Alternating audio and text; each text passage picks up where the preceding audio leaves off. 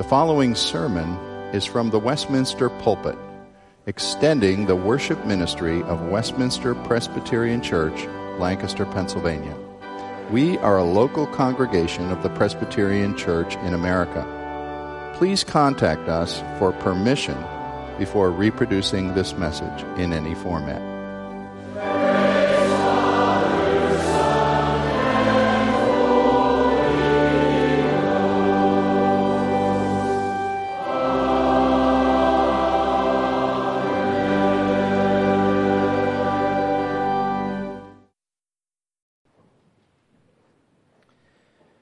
Our senior pastor, Dr. Rogers, retired at the end of February after 24 years of faithful ministry.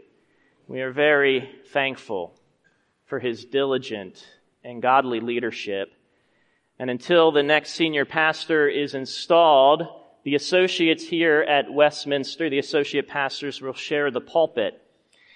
In his final sermon, Dr. Rogers pointed to a plaque that he had installed in this pulpit that many of you didn't know about. It's from John chapter 12, verse 21. And it says, "Sir, we wish to see Jesus." And it reflects our continued purpose at Westminster. We will continue to show you Jesus.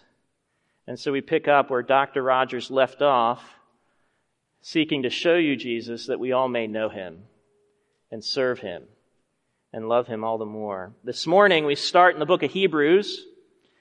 Now, whenever we introduce a new book, it's usually helpful to first step back and try to get a big picture. And so that's what I want to do first, is to give you the big picture before we focus in on the introduction in the first few verses. The purpose of Hebrews is twofold. First, to elevate Jesus as superior. And second, to challenge the readers to remain faithful to Jesus despite hardship and persecution.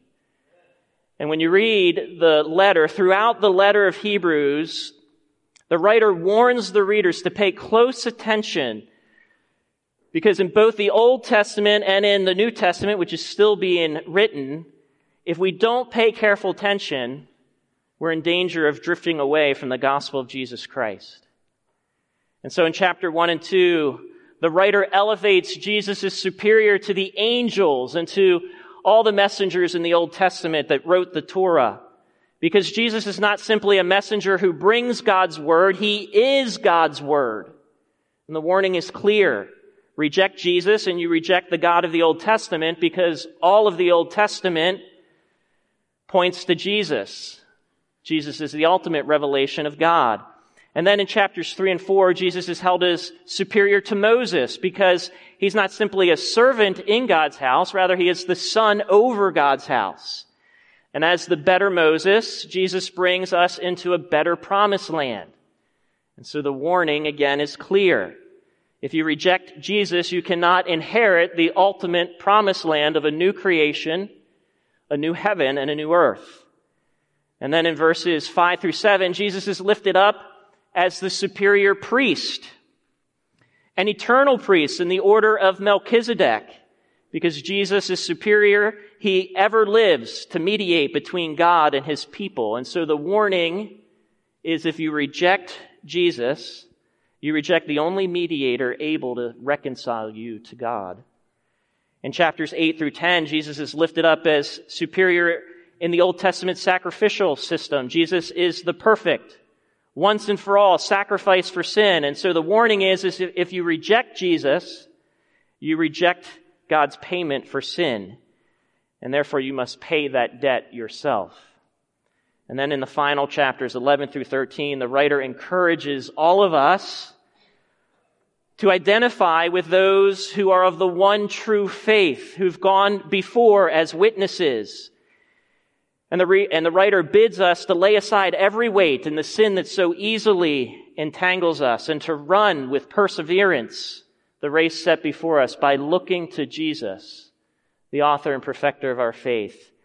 So Hebrews beautifully shows how all of the Old Testament points to Jesus as a better word, as a better Moses, as a better priest, and as a better sacrifice, so that the readers won't drift back to those lesser things.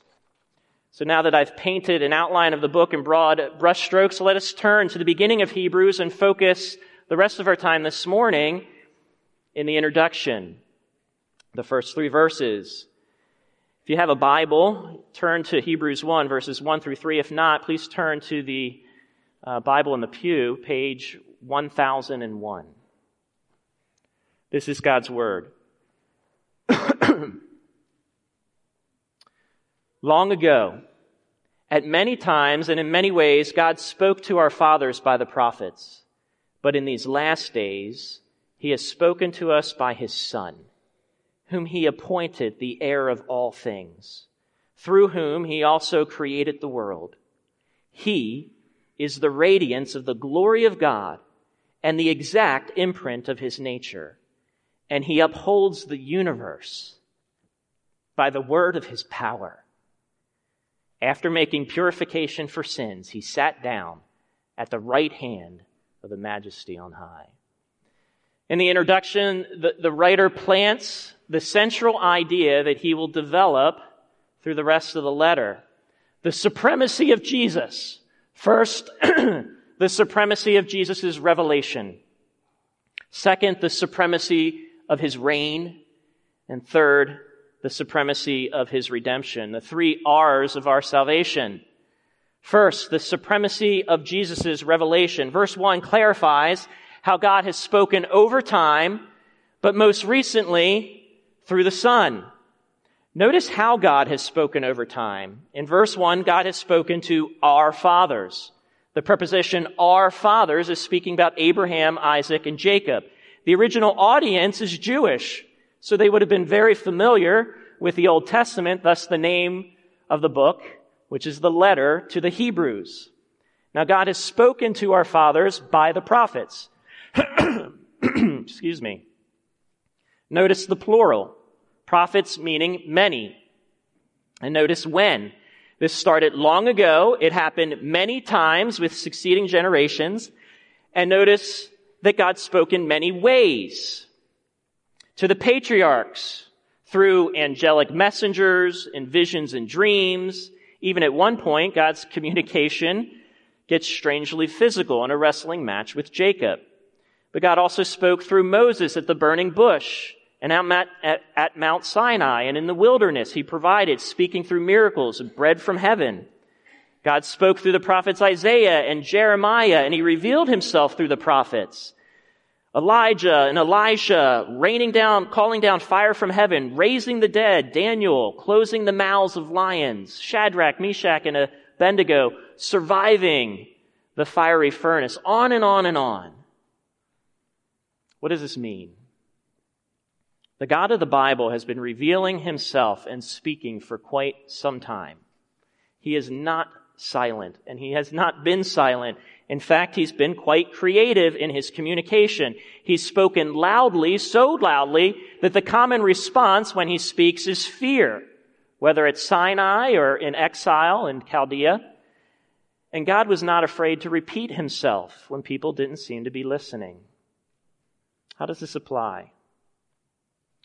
If God really has been speaking loudly and creatively and repetitively for a long time in many ways, have you ever heard Him? That's for some of you here. Maybe you haven't ever heard Him. And if not, why not? I pray that you hear Him this morning. But there's another question that must be asked. Are you willing to hear Him? And before you answer that question too quickly, think about it honestly. A God who simply winds up the universe and lets it go, but who never intervenes to speak, offers at least one apparent advantage, or at least a convenience. You don't have to bother with Him because He's obviously not that bothered or interested in you. But what if God does bother? What if God is interested? What if God speaks and actually speaks a whole lot?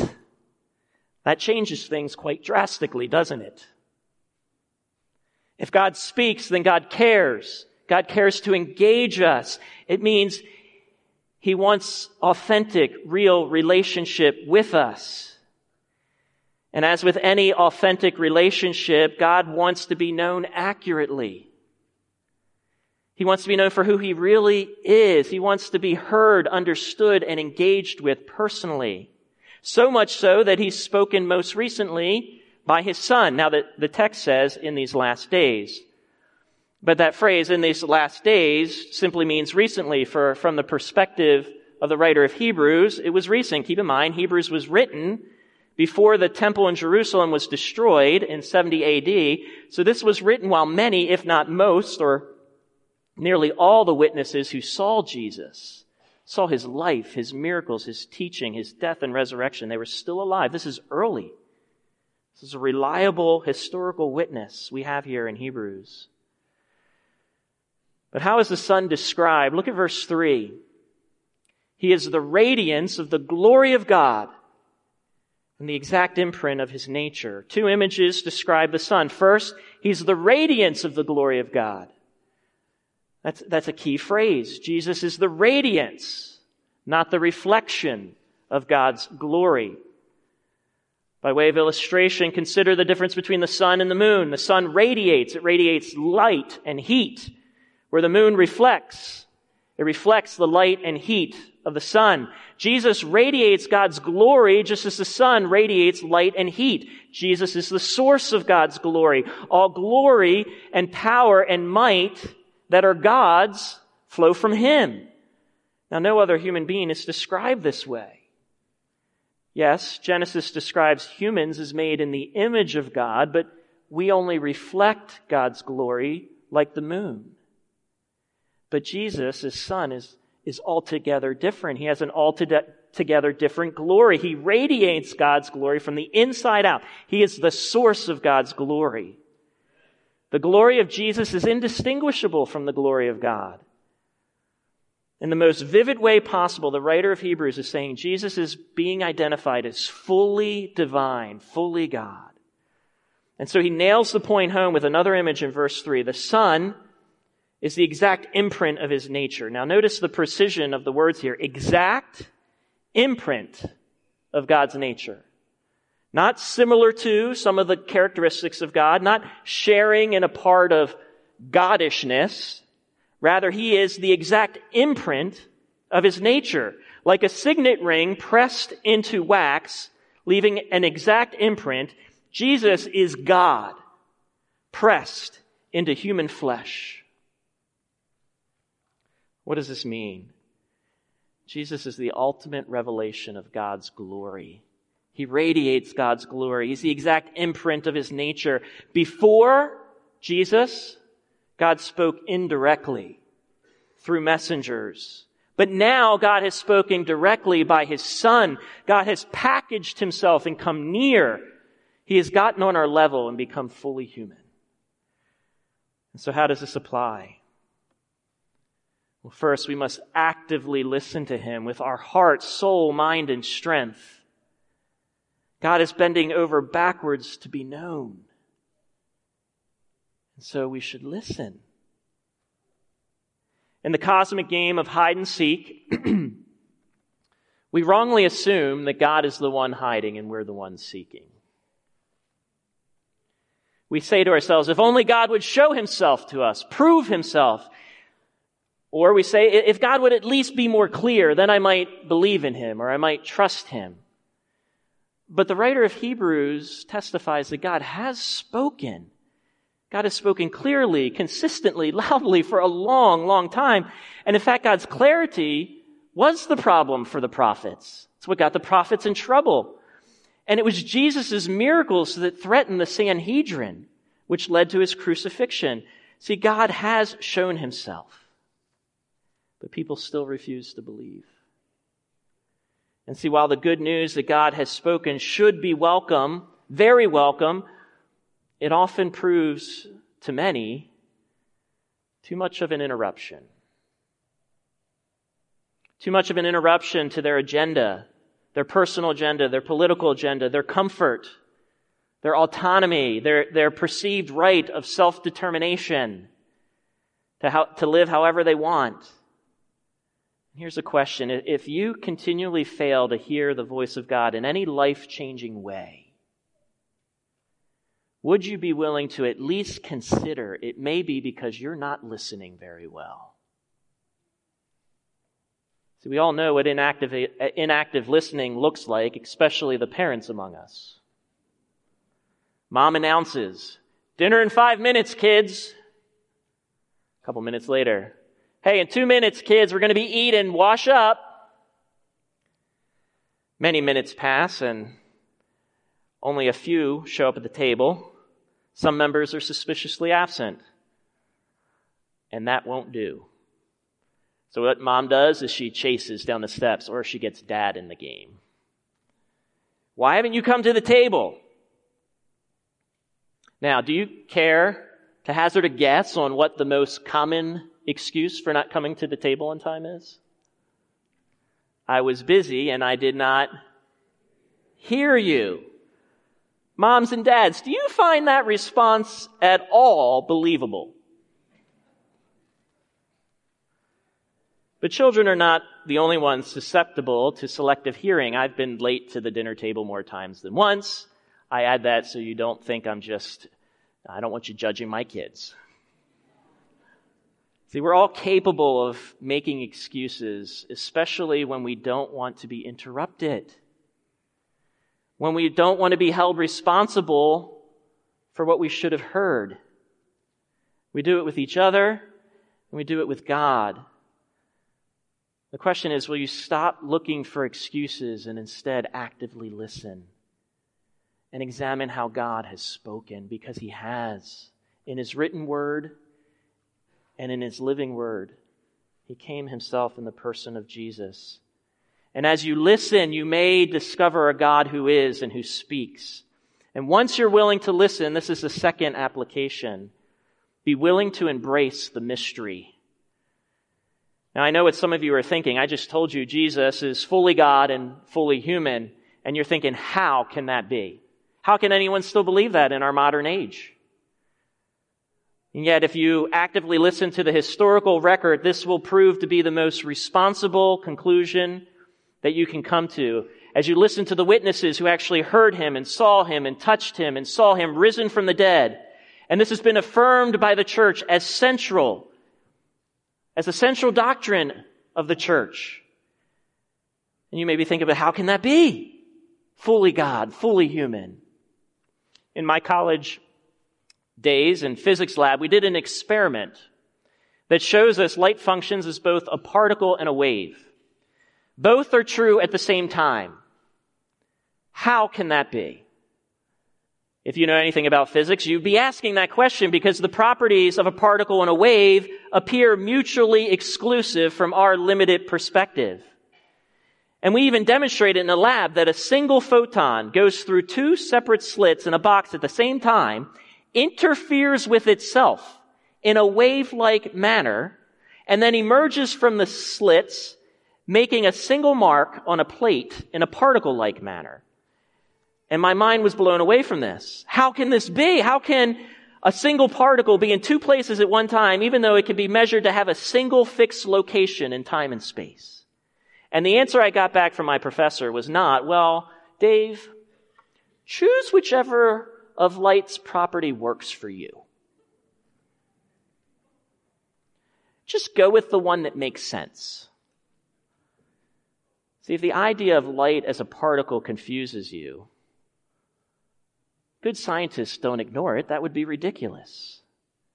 That's what the evidence shows. We may not understand it. It's a mystery. Dr. Christopher Baird writes, if you find a quantum particle wave hard to visualize, don't let this difficulty tempt you to dismiss quantum theory as nonsense.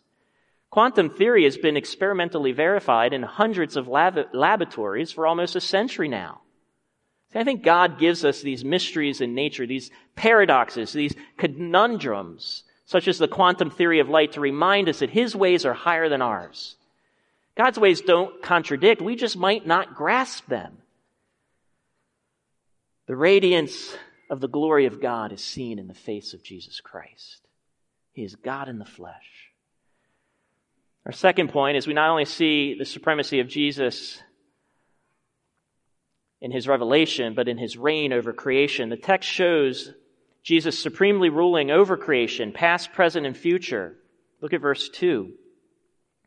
He reigns over a future new creation, but in the last days God has spoken to us by his Son, whom he appointed the heir of all things. As Son, Jesus is heir. An heir receives his full inheritance, not presently, but in the future. This means Jesus has not yet received all that he will receive.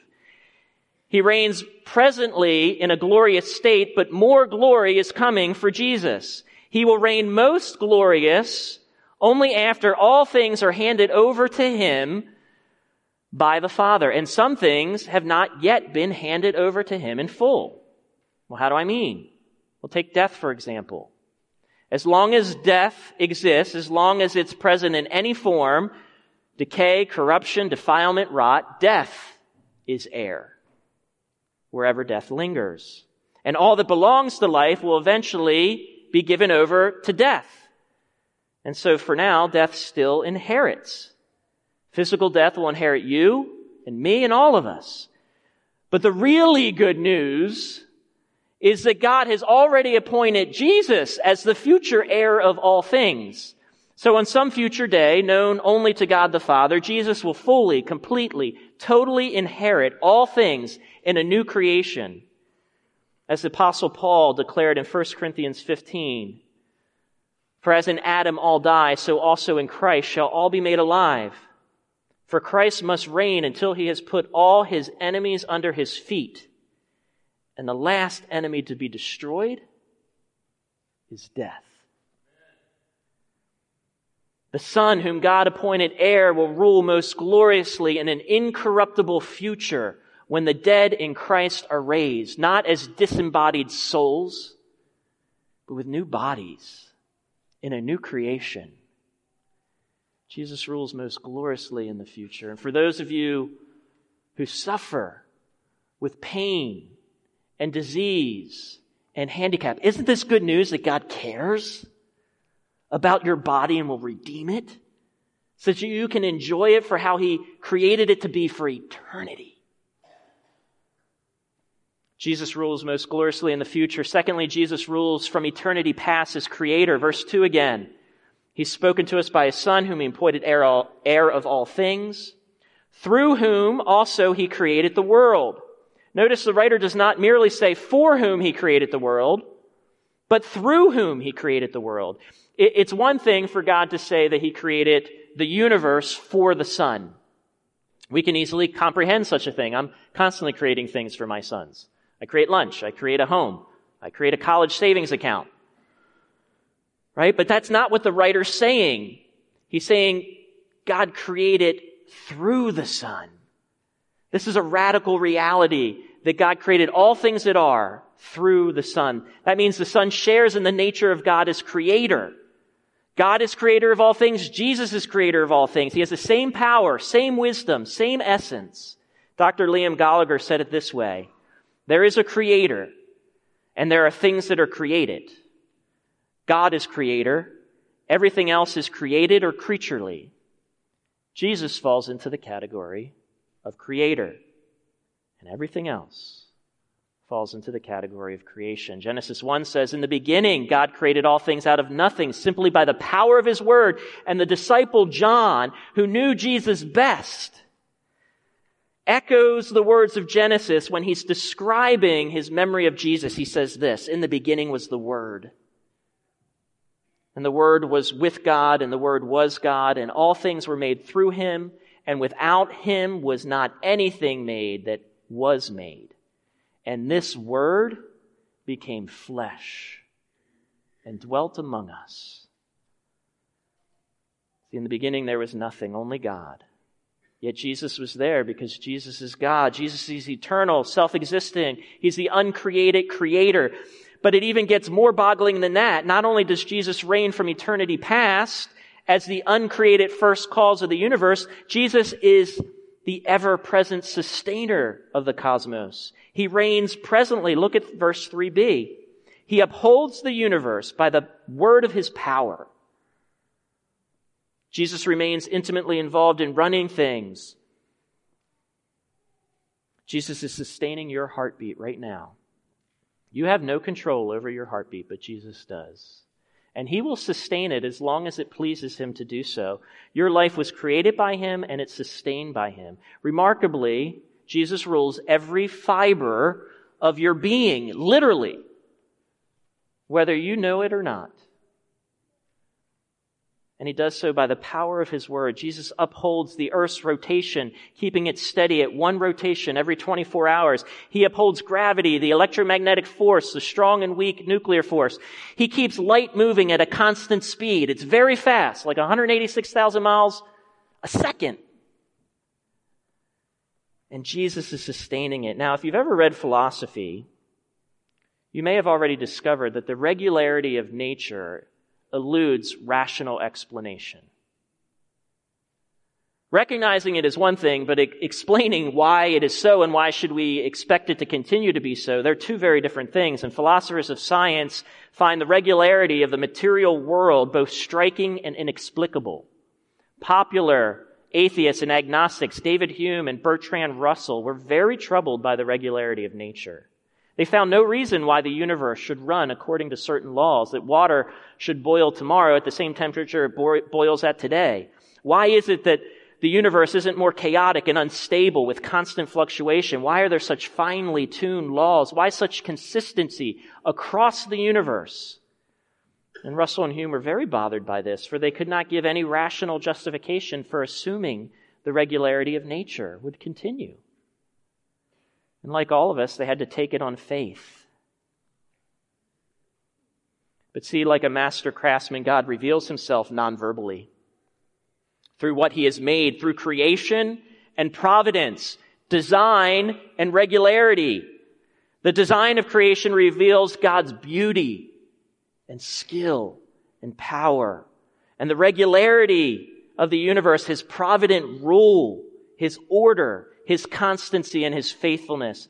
And Hebrews clarifies God's nonverbal communication through creation and providence has gone verbal and come close so that we can know the mind and heart of this God of the universe. Because his name is Jesus, and he has come close. Jesus reigns over all creation, past, present, and future. So how does this apply? Worship him. Bow down. Stand in awe. Don't do the intellectually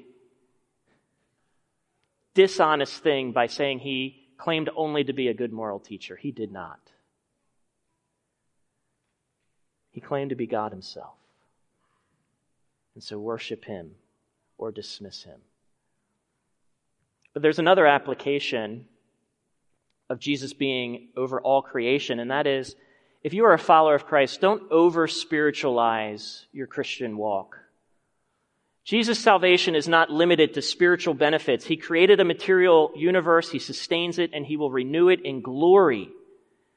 Our God cares about the material world and physical needs. That's why Jesus became flesh. He came to heal all that was sick and broken.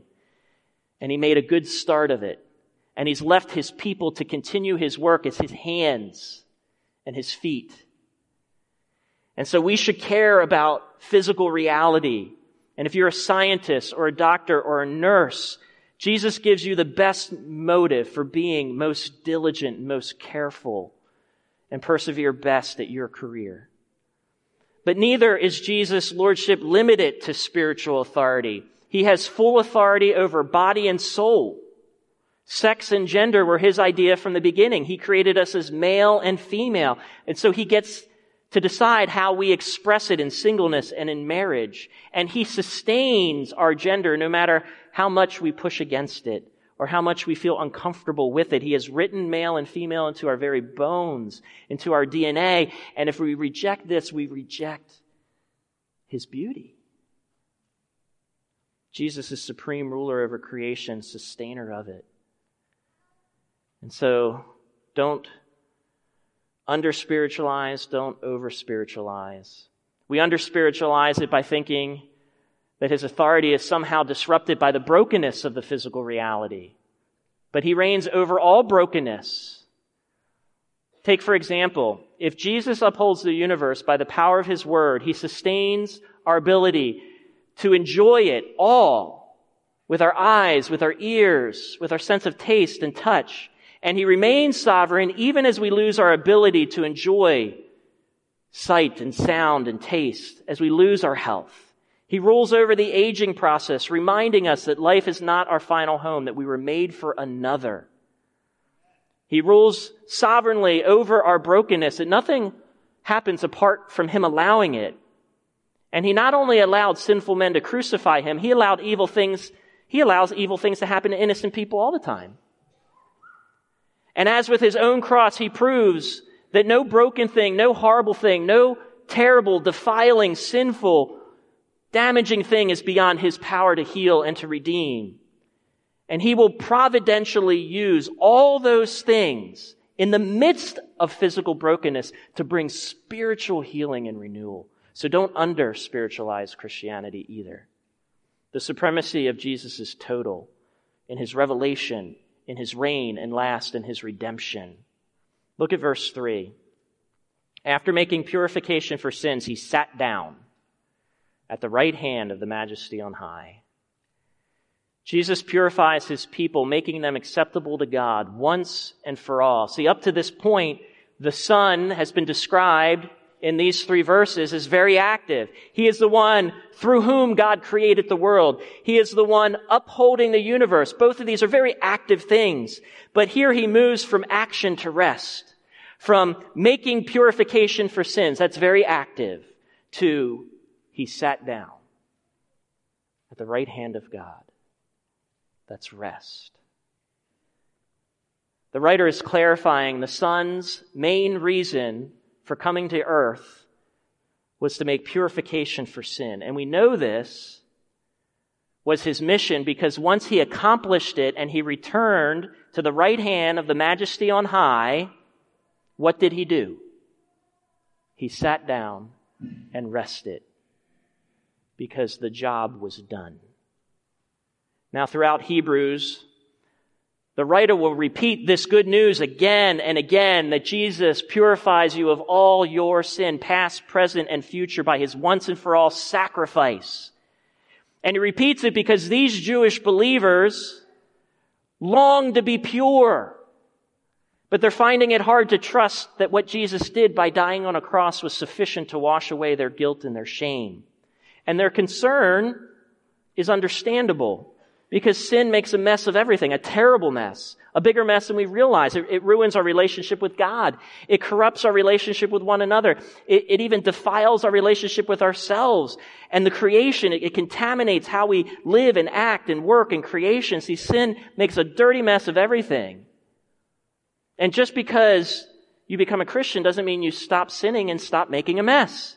Sin is really hard to shake, and so we still fall into it. And so this Christian community, this young Christian community, is wondering, in all the mess, is Jesus' sacrifice for my sin to make me pure really enough? Maybe it isn't. Maybe we need to go back to the old system, the cleanly rituals. And the writer of Hebrews boldly corrects them, saying, Jesus' sacrifice was more than enough. There is no more need of sacrifice for sin. Look at Jesus. He lived the perfect life and made the ultimate sacrifice. And then he sat down because his work is finished and no more sacrifice is needed. He sits at the right hand of God because the Father is satisfied. So how does this apply? You can only trust Jesus to cleanse you of your shame and your sin. See, the normal way we deal with sin and shame is we justify ourselves through getting active. And if you're secular, you get busy doing good to salve your conscience. Maybe you volunteer or you donate. And if you're religious, you get more religious. You go to church, temple, synagogue, you say certain prayers, you do certain rituals, you make certain pilgrimages, you eat certain ways, you keep certain feasts, you observe certain days, you give sacrifice, money, time, you get active, you work to scrub away that shameful stain of sin. But Jesus comes to provide a superior redemption. He comes to do what we cannot do. As fully God, He alone can bear the full wrath of God. He alone can take it and bear that punishment for every last one of us. And as a man, He can represent us. As fully human, He can stand as our substitute. And so Jesus offers another way for you to be cleansed of your sin and shame. Not by getting active, but by resting in the one who made purification for sin once and for all. Jesus did it once and for all. He sits down, indicating it's accepted by the Father. That's the supremacy of Jesus' redemption. And all you and I need to do is to receive it, rest in it. It's yours for the taking. Jesus' blood is the only cleansing agent that can get in the nooks and crannies of your heart into those shameful places that you think can never be healed. And He can clean it. Let us pray. God, thank You for Jesus.